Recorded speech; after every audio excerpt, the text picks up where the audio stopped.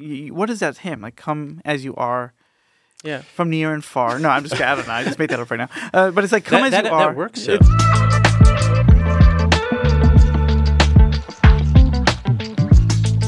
Welcome to the episode. Before we begin, remember that you can ask us a question and we will answer it on the podcast at the end of the episode.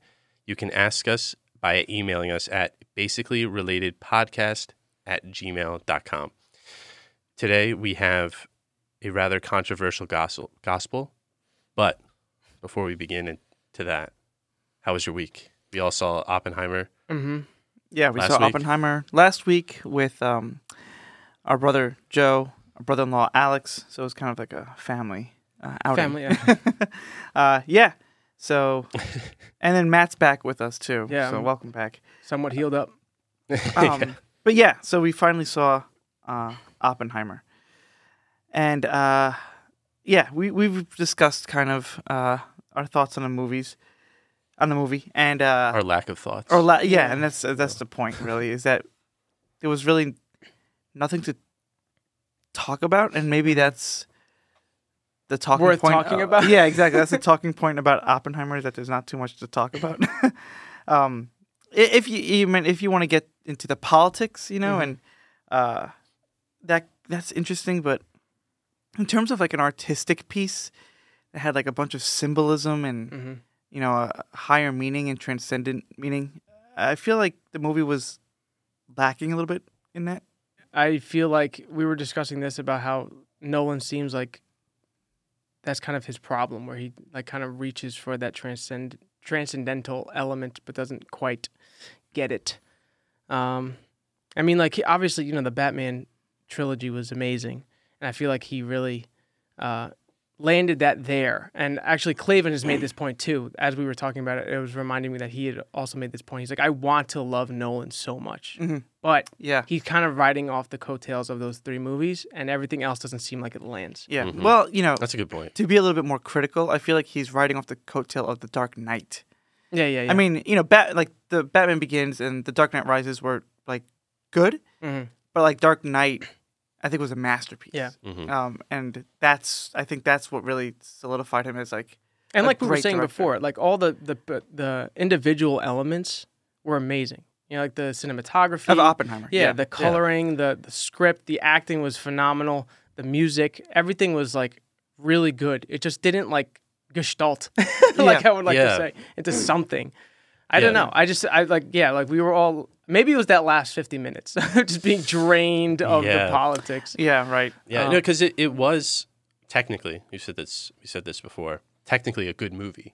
Right. And all the parts you mentioned were good. So I would not call it a bad movie by any means. And if someone asked me my opinion, I'd say, probably go see it. Like, there were masterful parts, but there was an element that was missing that just didn't quite click to be like, oh no, I might see this again, or I left the theater thinking about this point. Just kind of. Yeah. No, that's a good way to put it. It was a masterclass in the technicality of making a film. Like, you want to see a good performance by Cillian Murphy, like, it's great. But it as a whole, as an artistic whole, I think it was missing. And this is, as you alluded to, Matt, this is something that's been missing in a lot of Nolan films. And I remember this was the case with Interstellar. And even Inception, he's getting into these very, like, conceptual ideas that touch on the divine, right? Like, so when you're thinking about time and space in Interstellar, right? And there's that one scene, like, they're in the spaceship, and what's the female actress's name? Anne Hathaway. Anne Hathaway's character. He's talking about, like, love. Like, that's like, it's like he's getting at something transcendent, but then he's never able to, like, punch through, Yeah. And same thing with, like, Inception. Like, you're talking about dreams and the subconscious, but he's, like, not interested in that question of, like, what is the subconscious? Is there, like, a religious element? Is there something symbolic and transcendental? And I think Dark Knight actually deals with this really poignantly, because the Joker is, like, the symbol of nihilism. Whereas Batman is the symbol of traditional morals. Like, he won't kill, and he's trying to be the good guy. And that's what makes Joker such a brilliant villain, is that he perfectly contrasts Batman's traditional values. But I think even in The Dark Knight, like there's a sense where he's just like, well, yeah, this is a Joker and this is Batman, and Batman's gonna do what he believes to be good, and he's gonna be the hero that we don't deserve, that we all, what's the, I don't know, the convoluted line. That's at the end of that. So, but it's not like this, like a overwhelming transcendent feeling against nihilism. It's just like, this is how the villain acts, and we're just like merciless, like at his mercy almost. And Batman is trying his best to. Anyway, that's, But I feel like Nolan has all these great ideas, grandiose ideas, but he remains in an intellectual state rather than like an artistic state sometimes. That's a good distinction. See, with the Joker though, I felt like you could feel that nihilism, and like it was a good portrayal of kind of the hero anti-hero. But in Oppenheimer, I think Matt made this point. There was just sort of like a nihilistic surface. Yeah.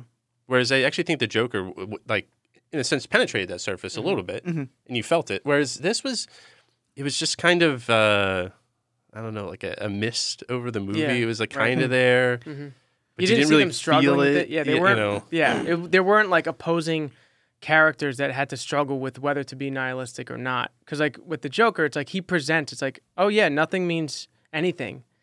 And so I'm going to do all this stuff. Yeah. And so now you have to reconcile with that. It's like, well, of course that's not true because people are dying. And so now you're like mentally in tension, and then maybe it's just chance, like Two-Face. You know what I'm saying? It's like maybe it's just that.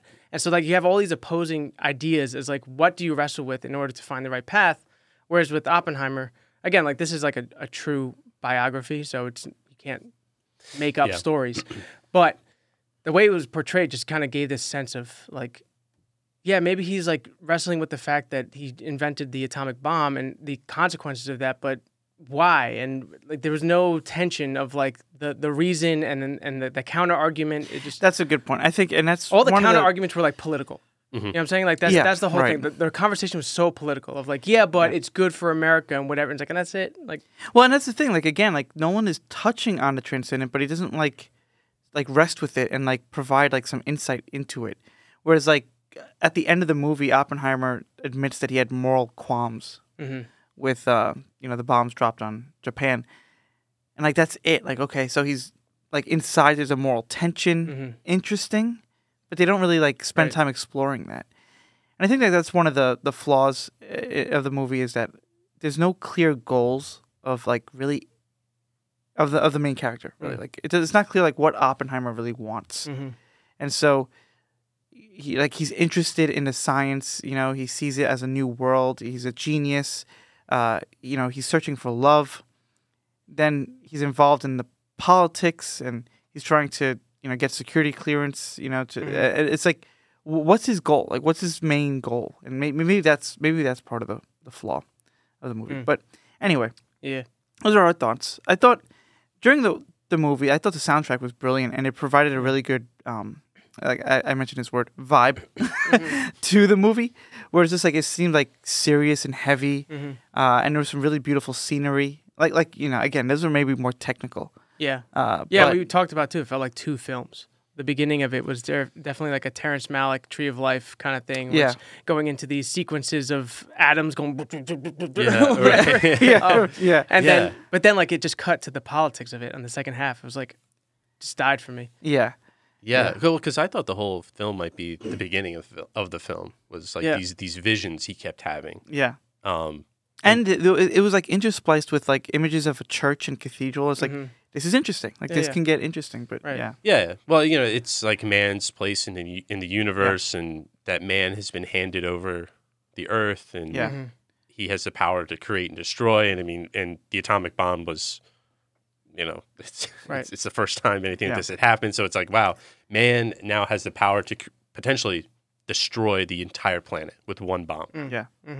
But it never quite. Yeah. And like you said, like it did end with an interesting take where he's like, we have set the world on fire. Like they were trying to decide whether mathematically their test was going to set the atmosphere on fire. And at the end, they're like, actually, we did. And it was because of the arms race. Yes. And so there was like this twist of like it actually set the world. It blew up the world. But it was like too little too late. It was like literally the last 2 seconds of the film. Yeah. It was... I'm bored now. Like metaphorically set the world on fire. And because now there was later the Cold War. The Cold War, like nuclear threats. And even today, there's nuclear threats. So that point was interesting, but it was, 3 hours later. Yeah. So I was hoping they were going to go with more of that. Like, I mean, the biography is called American Prometheus. Yeah. So I was hoping they were going to be on themes of like the Icarus flying too close to the sun, Prometheus grabbed the light, the fire. All of those themes and the things you wrestle with that, maybe a little Rene Girard like cycle and scapegoating mechanism, like none of that was in there. So I was projecting that onto my view of it. So like, oh, that's interesting because of all these things, but it wasn't in the film. And I wonder if that's like Nolan like being intentional, because I think like he has some artistic vision. Obviously, like he's for sure. He is a brilliant filmmaker, but I don't know if he's a brilliant artist. Like, and again that distinction. That's interesting. Like I was projecting a lot of my own meaning onto some of those things. I was telling Lee, like, during the sex scene, it was like that's when they used a quote, "I am become death, I am the destroyer of worlds."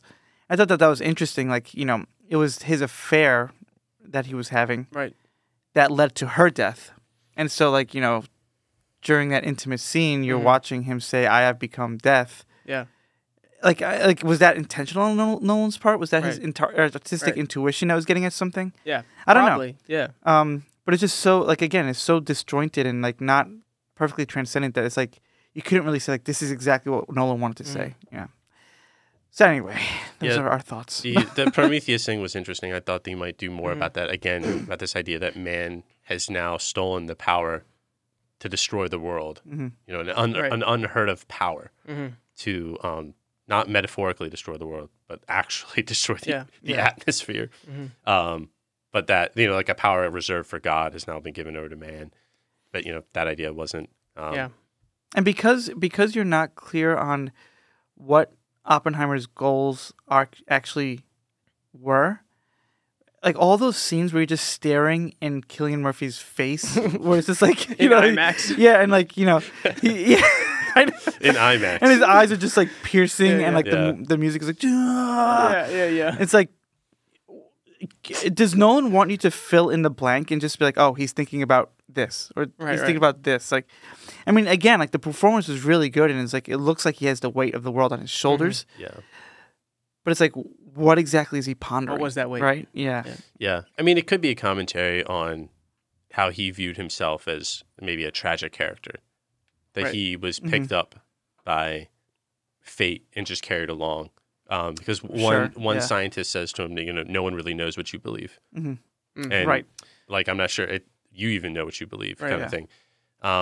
Because that does seem to be a recurring theme with Oppenheimer in the movie is, he's kind of part of a communist party, but he's never a card member. And, he's kind of with the like arms program and then he isn't. And so, his wife talks about being a martyr, being a victim. So maybe it's trying to get into his head that he felt that this movement, this atomic movement, was so much bigger than he was, and just picked him up and carried him. And in these moments where you're in his face, he's thinking, like, what am I? Yeah, what am I? What has happened? Like, I 1 minute I was on a train, traveling to Zurich, and then the next I'm responsible maybe for bombing Japan. It's just things get out of hand, but I don't know. Yeah. So it's complicated. It's not like an easy. No, it's not like an easy like don't see the film. It's trash. It's or a brilliant piece of art. It's And as I've been watching more and more movies, growing older and wiser. No. No. I've been realizing that like it's not as cut and dry as like good movie. Yeah. Like bad movie. Like there's things that I like about movies and things that I don't, and it's just to make those distinctions. So so I will not be watching the other half of the Barbenheimer phenomena though. So if anybody's expecting our commentary on Barbie, keep expecting. Keep waiting. So anyway, all right, lectionary. Let's go. So okay, hard pivot. Good segue. Not really, but into the lectionary readings and our thoughts on them. We will be discussing the readings for the 20th Sunday in Ordinary Time, Year A, and as Lee alluded to earlier, this is a gospel that is, on the face of it, kind of controversial, a little complicated. It could be frightening to think about the implications of what our Lord is exactly doing in this encounter with the Canaanite woman. So, I guess, let's see. For context, these readings come from Isaiah. That's the first reading. And the psalm, the responsorial psalm is, "O God, let all the nations praise you." That's Psalm 67. Mm-hmm. And then the gospel, again, is that interaction with the Canaanite woman in Matthew 15. And so the theme here, I think, is pretty apparent. In the book of Isaiah, in this first reading, Isaiah 56, we hear that the foreigners who join themselves to the Lord, ministering to him, loving the name of the Lord, and becoming his servants, it says, "I will bring them to my holy mountain." And so the idea is that, I think, the idea here is that all people are called to approach our Lord, and salvation essentially is for the entire world. Again, going back to our psalm, "Oh God, let all the nations praise you." All the nations, not just one or a select few. Let all the nations praise you. And within the first couple lines of the gospel, Matthew makes it very clear that there's a tension between the Jews and the Canaanites. It's a Canaanite woman who comes to our Lord and says, "Have pity on me, Lord, son of David. My daughter is tormented by a demon." So, anyway, that's the context. I set the stage there. Do you guys have any initial thoughts? I want to hear you guys' thoughts first because I have a question, but I want maybe you guys will answer it first. Sure. Okay. Lee, do you want to? Sure. Yeah. So you're right that there is it's perhaps like the archetypal conflict of Israel and the Canaanites, right? Like these are the first people they encounter in the Promised Land, and like Canaanites are also like archetypal evil people, right? Yeah. Like they worship Baal, they worship demons, they sacrifice to idols, they sacrifice their children. Like in many ways, there's nothing worse than a Canaanite. Yeah, like they're the most ancient form of enemy in the Holy Land, and their presence is like a kind of continual reminder that Israel failed to do what God asked, which was to rid the land of Canaanites, but they couldn't do it. And they're also a reminder that Israel intermarried with Canaanites, and that also caused part of their downfall. Yeah, is that they married foreign women, foreign men, and then they worship foreign gods. And so this woman is, from the point of view of Matthew's community, which would have been Jewish, is, doesn't get much worse. Right. Totally. She comes from this foreign land, but you're right. She says a few interesting things. So, have pity on me, even though it's her daughter that's suffering. Mm-hmm. So, I think a common interpretation is that she's taken her daughter's torment on as her own, asking God to have pity on her, asking Jesus to have pity on her. Right. But also this Lord, son of David. So despite being for, I guess, practical purposes, a pagan, she knows that, one, that Jesus can help her, and then two, that he's a descendant of David. Mm-hmm. So there must be something going on in these other lands that's like the Messiah is here, the Jewish Messiah, and you know that he comes from the line of David. Mm-hmm. Right. Now, yeah, so she's appealing to his Jewish background. Yes. Despite that she's not Jewish, which is interesting. Yeah. Right. and that he's Lord. So, I guess more mystical interpretation that some church fathers have. We'll get there. Is that she knew both his two natures, right? She knew that he was Lord and son of David. So son of David, his human lineage, but Lord is the God. Is God. Yeah. That's I didn't know that. That's interesting. Have pity on me, God and man. Yeah, right. It's a mystical interpretation. Any commentary so far that you'd like to?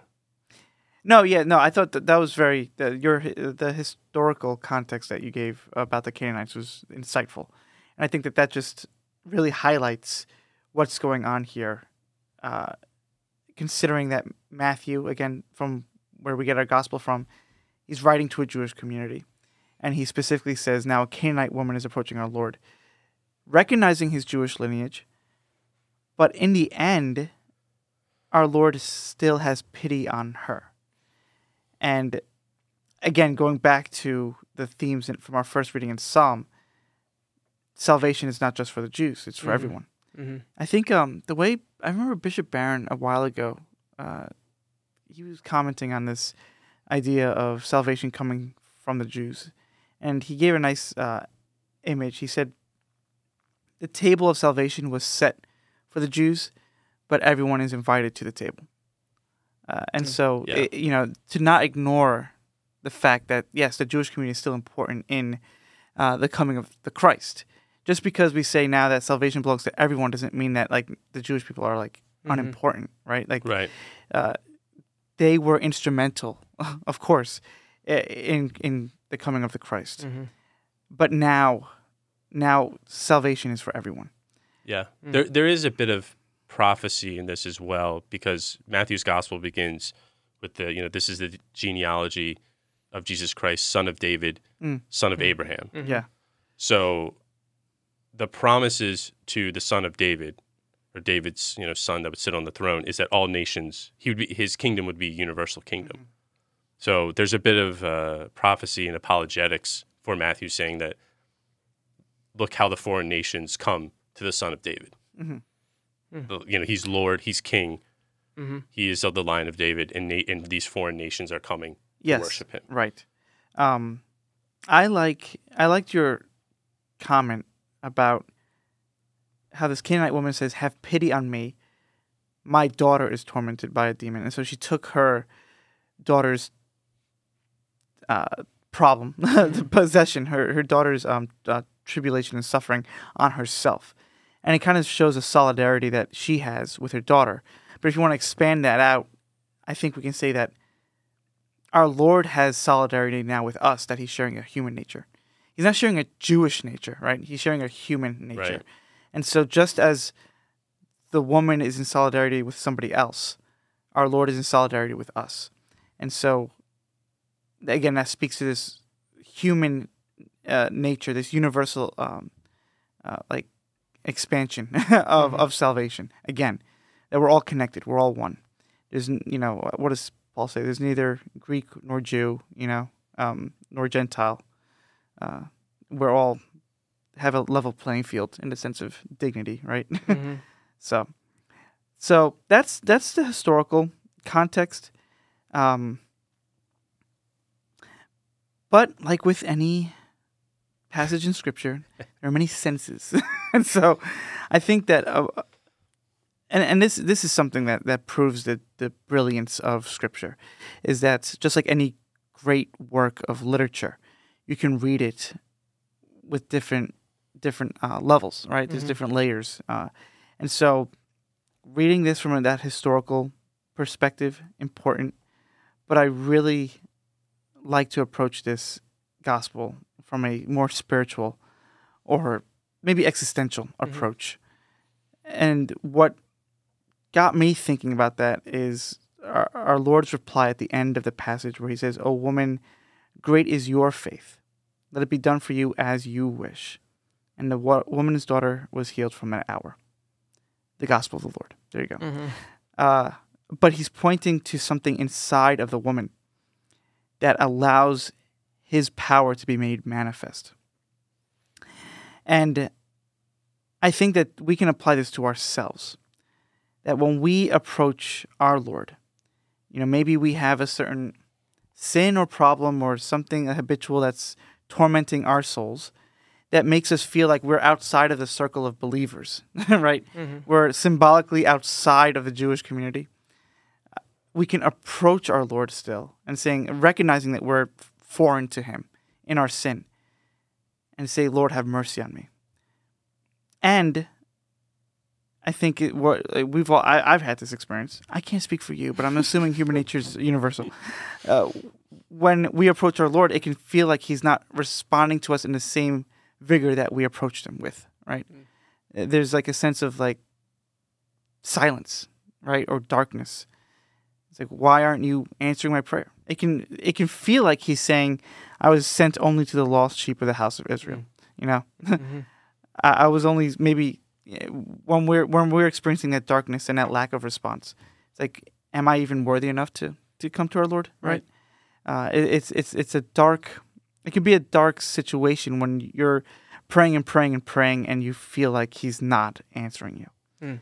But given the time, given the perseverance and the hope that you have in persevering in your prayer, I think our Lord will eventually reply, "Great is your faith. Let it be done. Let it be done for you as you wish." So that's a more that when you want to talk about a mystical interpretation. There it is. But yeah, I think that because and that I don't want to say like that just solves the problem of the controversy with this passage, but in a certain sense, I do think it maps on pretty well with our experience of approaching our Lord, and that it could feel like he's like, are you treating me like a dog? Are you treating me like less than because you're not answering me when I keep coming to you again and again? I feel like the gospel is trying to speak on something about hierarchy. In that when Jesus comes down for the lost sheep of Israel, that doesn't necessarily mean that only the house of Israel will be welcomed into the kingdom. Mm-hmm. Right? So like hearkening back to the first reading, or the psalm, let all the nations praise you. And I feel like there's something, actually kind of back to what we were talking about with Oppenheimer, that like, that's not as clear cut as this is a bad movie, this is a good movie. There's like a hierarchy involved, and we have to like recognize that pattern and that like fractal layout, that some things are higher and some things are lower, in order to like understand the fullness of what Christ came to do. So the fact that she's a Canaanite woman, this is something Peugeot talks about as well. And the image of the dog and the dog-headed man in St. Christopher. As a dog exists on the periphery of the city, right? It's like on the outside, and it's the edge. St. Christopher is actually, according to legend, a Canaanite, but then he was also depicted as a dog-headed man. Is that right? I didn't know he was a Canaanite. Interesting. And there's also an interesting parallel between canines and Canaanites. So there's like this dogness to what's going on here. And so this gospel is laying out like, what of the periphery? You know what I'm saying? When Christ comes down, what of the people that exist outside the sanctuary? Mm-hmm. Like God came for the priestly nation. And so he's going to make priests, and they go into the sanctuary. But what about the narthex? Yeah. Like, what about the people on the outside? What of them? And so this is kind of Christ depicting that I will encompass all. Because of your faith, you are welcomed into the entirety, into the kingdom, but you're still at this fractal, at this like gradient level. Like, yeah, you're not part of the house of Israel, but you will have your access. place. You'll have your place. Yeah. And so there's something here that's being alluded to with like Christ going down into the periphery and even redeeming that, as opposed to it being completely cast out. That's good. Yeah. I think that's right. I think it makes sense, because if you take the Canaanite woman as a like snapshot of conversion, like a very like condensed story of conversion or the spiritual life, she comes out of that district. So she comes out of Tyre and Sidon, which is a pagan district. So you have to separate out from the unclean land, essentially. So you have to move away from sin, if you take it as a story of conversion, and you have to call out to the Lord. But you're sort of you're right, in this hierarchy, you're still kind of at the bottom. And so like your calling out isn't necessarily going to be answered immediately. Right. Because you're kind of, you're outside the church right now. Like, you're not even in the North X. Right. Well, right. And that's interesting that you have this, the disciples who are interceding on our Lord's behalf and saying, like, send her away. You can almost see, like, the relationship between Christ and the church, interacting with women. So. Right, because I thought, I heard that interpretation, like, that the disciples, at first it seems like the disciples are saying, like, send her away because she's annoying us. And I thought it was a charitable interpretation to say that they were interceding for her, but it does actually make sense, because it says, send her away for she keeps calling out after us. And Jesus says in reply to that, I was sent only to the lost sheep of the house of Israel. He's talking to the disciples, actually. Yes. Yeah. So another way you could say is, Lord, like, send her away, or Lord, grant her petition, because she's calling out after us. And the response is, I was sent to the lost sheep of Israel. Like, that makes sense. Right. If you were to rephrase it. No, that's exactly right. Because right after he says, I was sent only to the lost sheep of the house of Israel, then the woman comes to do Jesus homage, saying, Lord, help me. And so he was not even talking, he was not in the woman's presence until after she came and did him homage. Right. Yeah.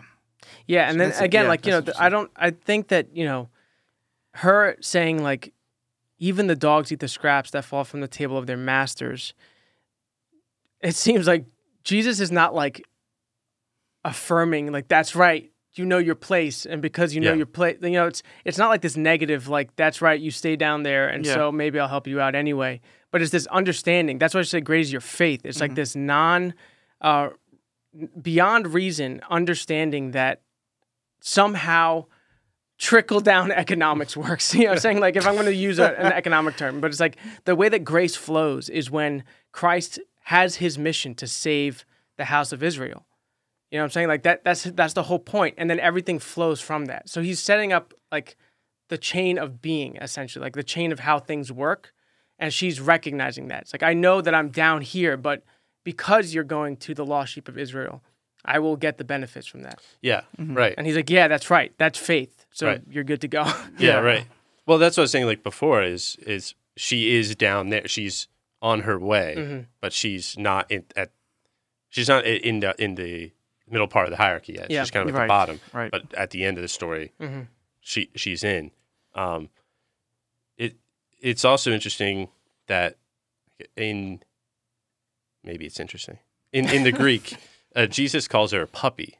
He uses the diminutive form of dog. Okay. So he says, it's not right to throw the food to puppies, essentially. But she responds almost like to amp it up, is like, no, it's not right to give, or like even dogs, not puppies, not like something cute, so like rabbit animals, but like a dirty dog. So that kind of reinforces your, kind of doubling down of, I know my place. I know my place, but please still answer, hear my prayer. Totally. Yeah, it's interesting. It's tricky to walk this line, obviously, because we're talking about, like, this gospel passage in light of, like, different ethnicities and stuff, which is, like, obviously you're not drawing that parallel to, like, one race is superior to the other. Like, that's not the same thing as understanding this hierarchy.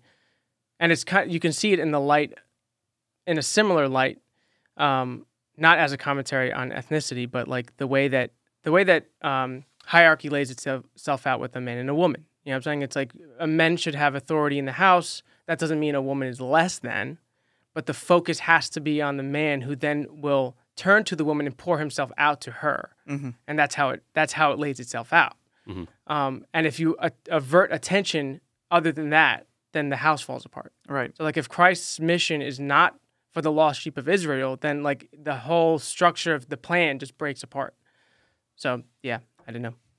Well, I guess you could say that he may not be actively searching for Gentiles. I guess you could say, like I'm here for the house of Israel.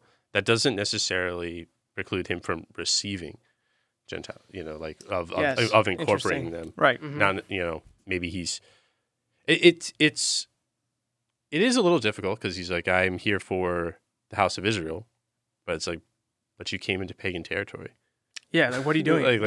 You like, so he kind of sets up that I will receive this woman, but that doesn't necessarily mean that I'm my project right now is the Gentiles. Right. It's not in conflict there. Right. But I know this got rather controversial in seminary sometimes. About did Jesus change his mind about the Canaanite woman? Mm-hmm. He had the plan. He's like, I'm here for Israel, but he seems to have granted this woman's prayer. Like, is Jesus unsure about his? Yeah. So you know what, Gentiles too. Yeah, right. I'll save y'all. Well, I mean, we can say that our Lord knew her heart, right? And so, in a sense, he knew that her faith was great, even before he had this interaction with her. And so I feel like him laying out this whole house of Israel thing and the dogs eating the scraps that fall from the table of their masters and all this stuff, I feel like he's drawing her faith out, right, of her. And, I don't want to say like, oh, he's testing her to make her grow. But there is a sense in which God allows, again, this is going back to my spiritual, existential interpretation, but God allows certain things to happen to chisel our character and to become and to grow in our faith and our love of him. Perhaps if, our Lord just answered her prayer on the spot, she would not have conversed with him as much. She would not have realized her own greatness of faith and her own persistence. There's a sense in which like this is. You have to you think about the holistic approach. And it doesn't solve it entirely. And I think that this is why this gospel passage still remains somewhat mysterious. Mm-hmm. But I think that it's pointing to these other points in which, I don't know, it works. Yeah. I think. Yeah, I like it. I think if you take it again as a symbolic snapshot of conversion, something very condensed. It makes your interpretation make sense, Father, because it's this. It's this idea that unless God wills it, you don't just kind of like convert and call, or you don't just kind of like call out to God and he answers you right away. Mm-hmm. Like there's this kind of persistence that God asks for, and that he listens to his friends. Mm-hmm. But archetypally, this woman is not his friend. She's not a friend of the house of Israel. But by her persistence in saying, yes, I am a dog, have pity on me, she demonstrates that she has the humility and the faith to become a friend. Yeah. And exactly. then God says, I hear you. Yep. That's and that's the natural, from my experience, that's the natural progression of the prayer of one's prayer life. Is that at first it's difficult. At first it's awkward to talk to someone you don't really know, but as you stick with it, it becomes habitualized and it becomes easier. But then you get into deeper forms of the spiritual life, as you know, Lee. not personally. No, but being a Carmelite, I've read of them. Yes, but what do you make of the dark night of the soul? Right. I think in some ways, you can imagine a saint, someone like John of the Cross, who has enjoyed the consolations of God, for maybe a number of years. I'm not sure how long, but at some point, it feels like God just withdraws from you totally. It's like, what is going on, right? And like, and every moment in prayer is something that's like almost painful. Mm-hmm. That's another level. I don't know. We can get into that if you want, but that's yeah. It's the ways of God are mysterious. I'll just leave it at that. So, well, yeah, no, that is true. The ways of God are mysterious because, because depending upon how philosophical, I guess, you want to get with this text, Christ as God knew that she would come. Yes. Mm-hmm. Yeah. Now that doesn't necessarily mean he willed it, but he had the foreknowledge, and then it's like, well, why didn't he just grant it right away? And then there's this interplay of free will to let her express her desires so that he may grant them. Right. But, he kind of knew that she would come. And well, Augustine would agree with that. That like when we approach God in prayer, it's not us changing His mind, but ourselves changing in His presence. Right. And I think this happens again on like a quick scale of like she recognizes Him as Lord, but then even goes further to base herself and say that I'm a dog. Yeah. But Christ kind of has to give her the time and space to do that instead of just heal my daughter. Yes. Mm-hmm. It's for her own benefit. Yeah. Yeah. Totally. For her own growth. Yeah. It's taking it from that perspective, it's a rather short passage, but we see her like dynamic in Christ changing, right? It's pretty brilliant. It's a good piece of literature here, right? Yeah. There's a lot here. Again, you can look at it from that historical perspective. I like Matt's hierarchy of values or hierarchy imagery, and then of course in that spiritual existential level. A woman, great is your faith. Nice. Did I mention that's what our Lord says? Great is your faith. Oh yeah, and like that's very characteristic for Him. Like where I'm reminded of the passage where He heals the blind man at the city gates, and He calls out saying, "Look, Lord, Son of David, have pity on me." Mm-hmm. And He says, "Take courage, your faith has saved you." Pointing to the person's faith that is a vehicle for his salvation. And it's almost like the response that's necessary, right? God just doesn't heal on a whim. That's not personal. It has to come from within us, and like a reception and a response to allow God's grace to work within us. So, yeah, it is peculiar, I guess, that she says, or he says to her, "Great is your faith." But it seems like what she's doing is more of like an act of humility, right? What she's doing. Yes. Yeah. Mm-hmm. Yeah, because she admits that she's like a dog. Right. Yeah, she humbles herself, yeah. So it seems like there's this connection between humility and faith. That she humbles herself, but then also calls him Lord 3 times, right? Son of David, Lord, help me. Right, that is Lord, actually that is Lord. Interesting because she's right. That's a good insight. She's humbling herself, but her faith is still magnanimous, right? And so, in a sense, her faith is upright, and she's confident in her petition. It's not the sense of false humility where she's like, "You're right, I'm just a dog," and she runs away, right? That persistence in saying like, "This is what I need." And I'm confident in that, and so I'm going to have faith in you who can heal me. So, upright in her soul, her actions scream humble.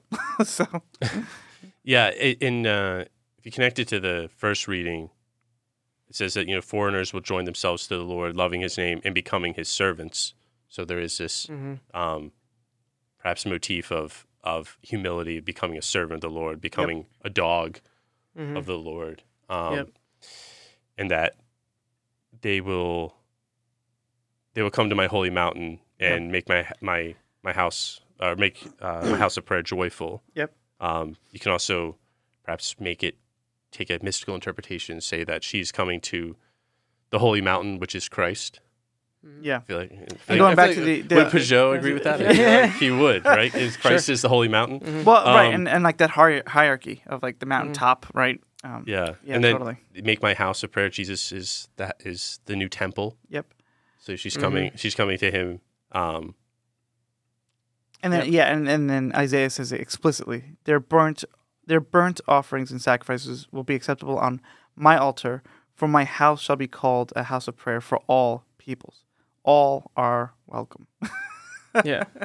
Not to get into it. All are welcome in his holy place and start clapping. But that all are welcome thing is like a very interesting phenomenon in trying to understand what this passage is getting at, because all are welcome does not mean, and the idea of like come as you are is not like bring the paganness inside. Right. You know what I'm saying? It's like right, yeah. It's like all are welcome to make sacrifice to this God. You know what I'm saying? Like, yes. So it's like there's a way that the periphery is integrated, but it's not to corrupt what the center is for. Right. You know what I'm saying? Like that's how that holds itself together. That's a good point. All are in fact welcome, and Christianity is in fact radically inclusive. Right. But here's the rules. Yeah, right. It's like all are welcome. All are welcome to repent and believe. Yeah, like exactly. That's the caveat. It's like totally. There is a requirement here. Yep. And it's you are it doesn't matter your ethnicity or wherever you're from, but you must love the name of this Lord. Right. It's like I'm not holy. I'm like this is not for me. I'm like not a holy person. I don't pray that often. You're essentially saying like I'm a dog. Like but even the dogs eat the scraps. So like come as you are, because you're in a range of everybody here, and we're all gonna make it to the top. But that becomes so convoluted if you're not explaining it well, because what is that hymn? Like, come as you are, from near and far. No, I'm just I don't know. I just made that up right now. But it's like come as you are. That works. It does. It seemed like I could believe it. Maybe it is. I don't know. No. I'm just. It's something in my the dark subconscious. Yes, very dark. Very dark. No, but I feel like if you don't explain that, the misinterpretation is that like we don't need to change. Yeah. Right? There's no right. Even on a materialist level or a pragmatic level, I don't know what you want to say. Countries are like that. You know what I'm saying? Like all are welcome to the United States. Got to follow our rules. Yeah. You know what I'm saying? You got to like adopt the U.S. Constitution as what you want to uphold as a citizen.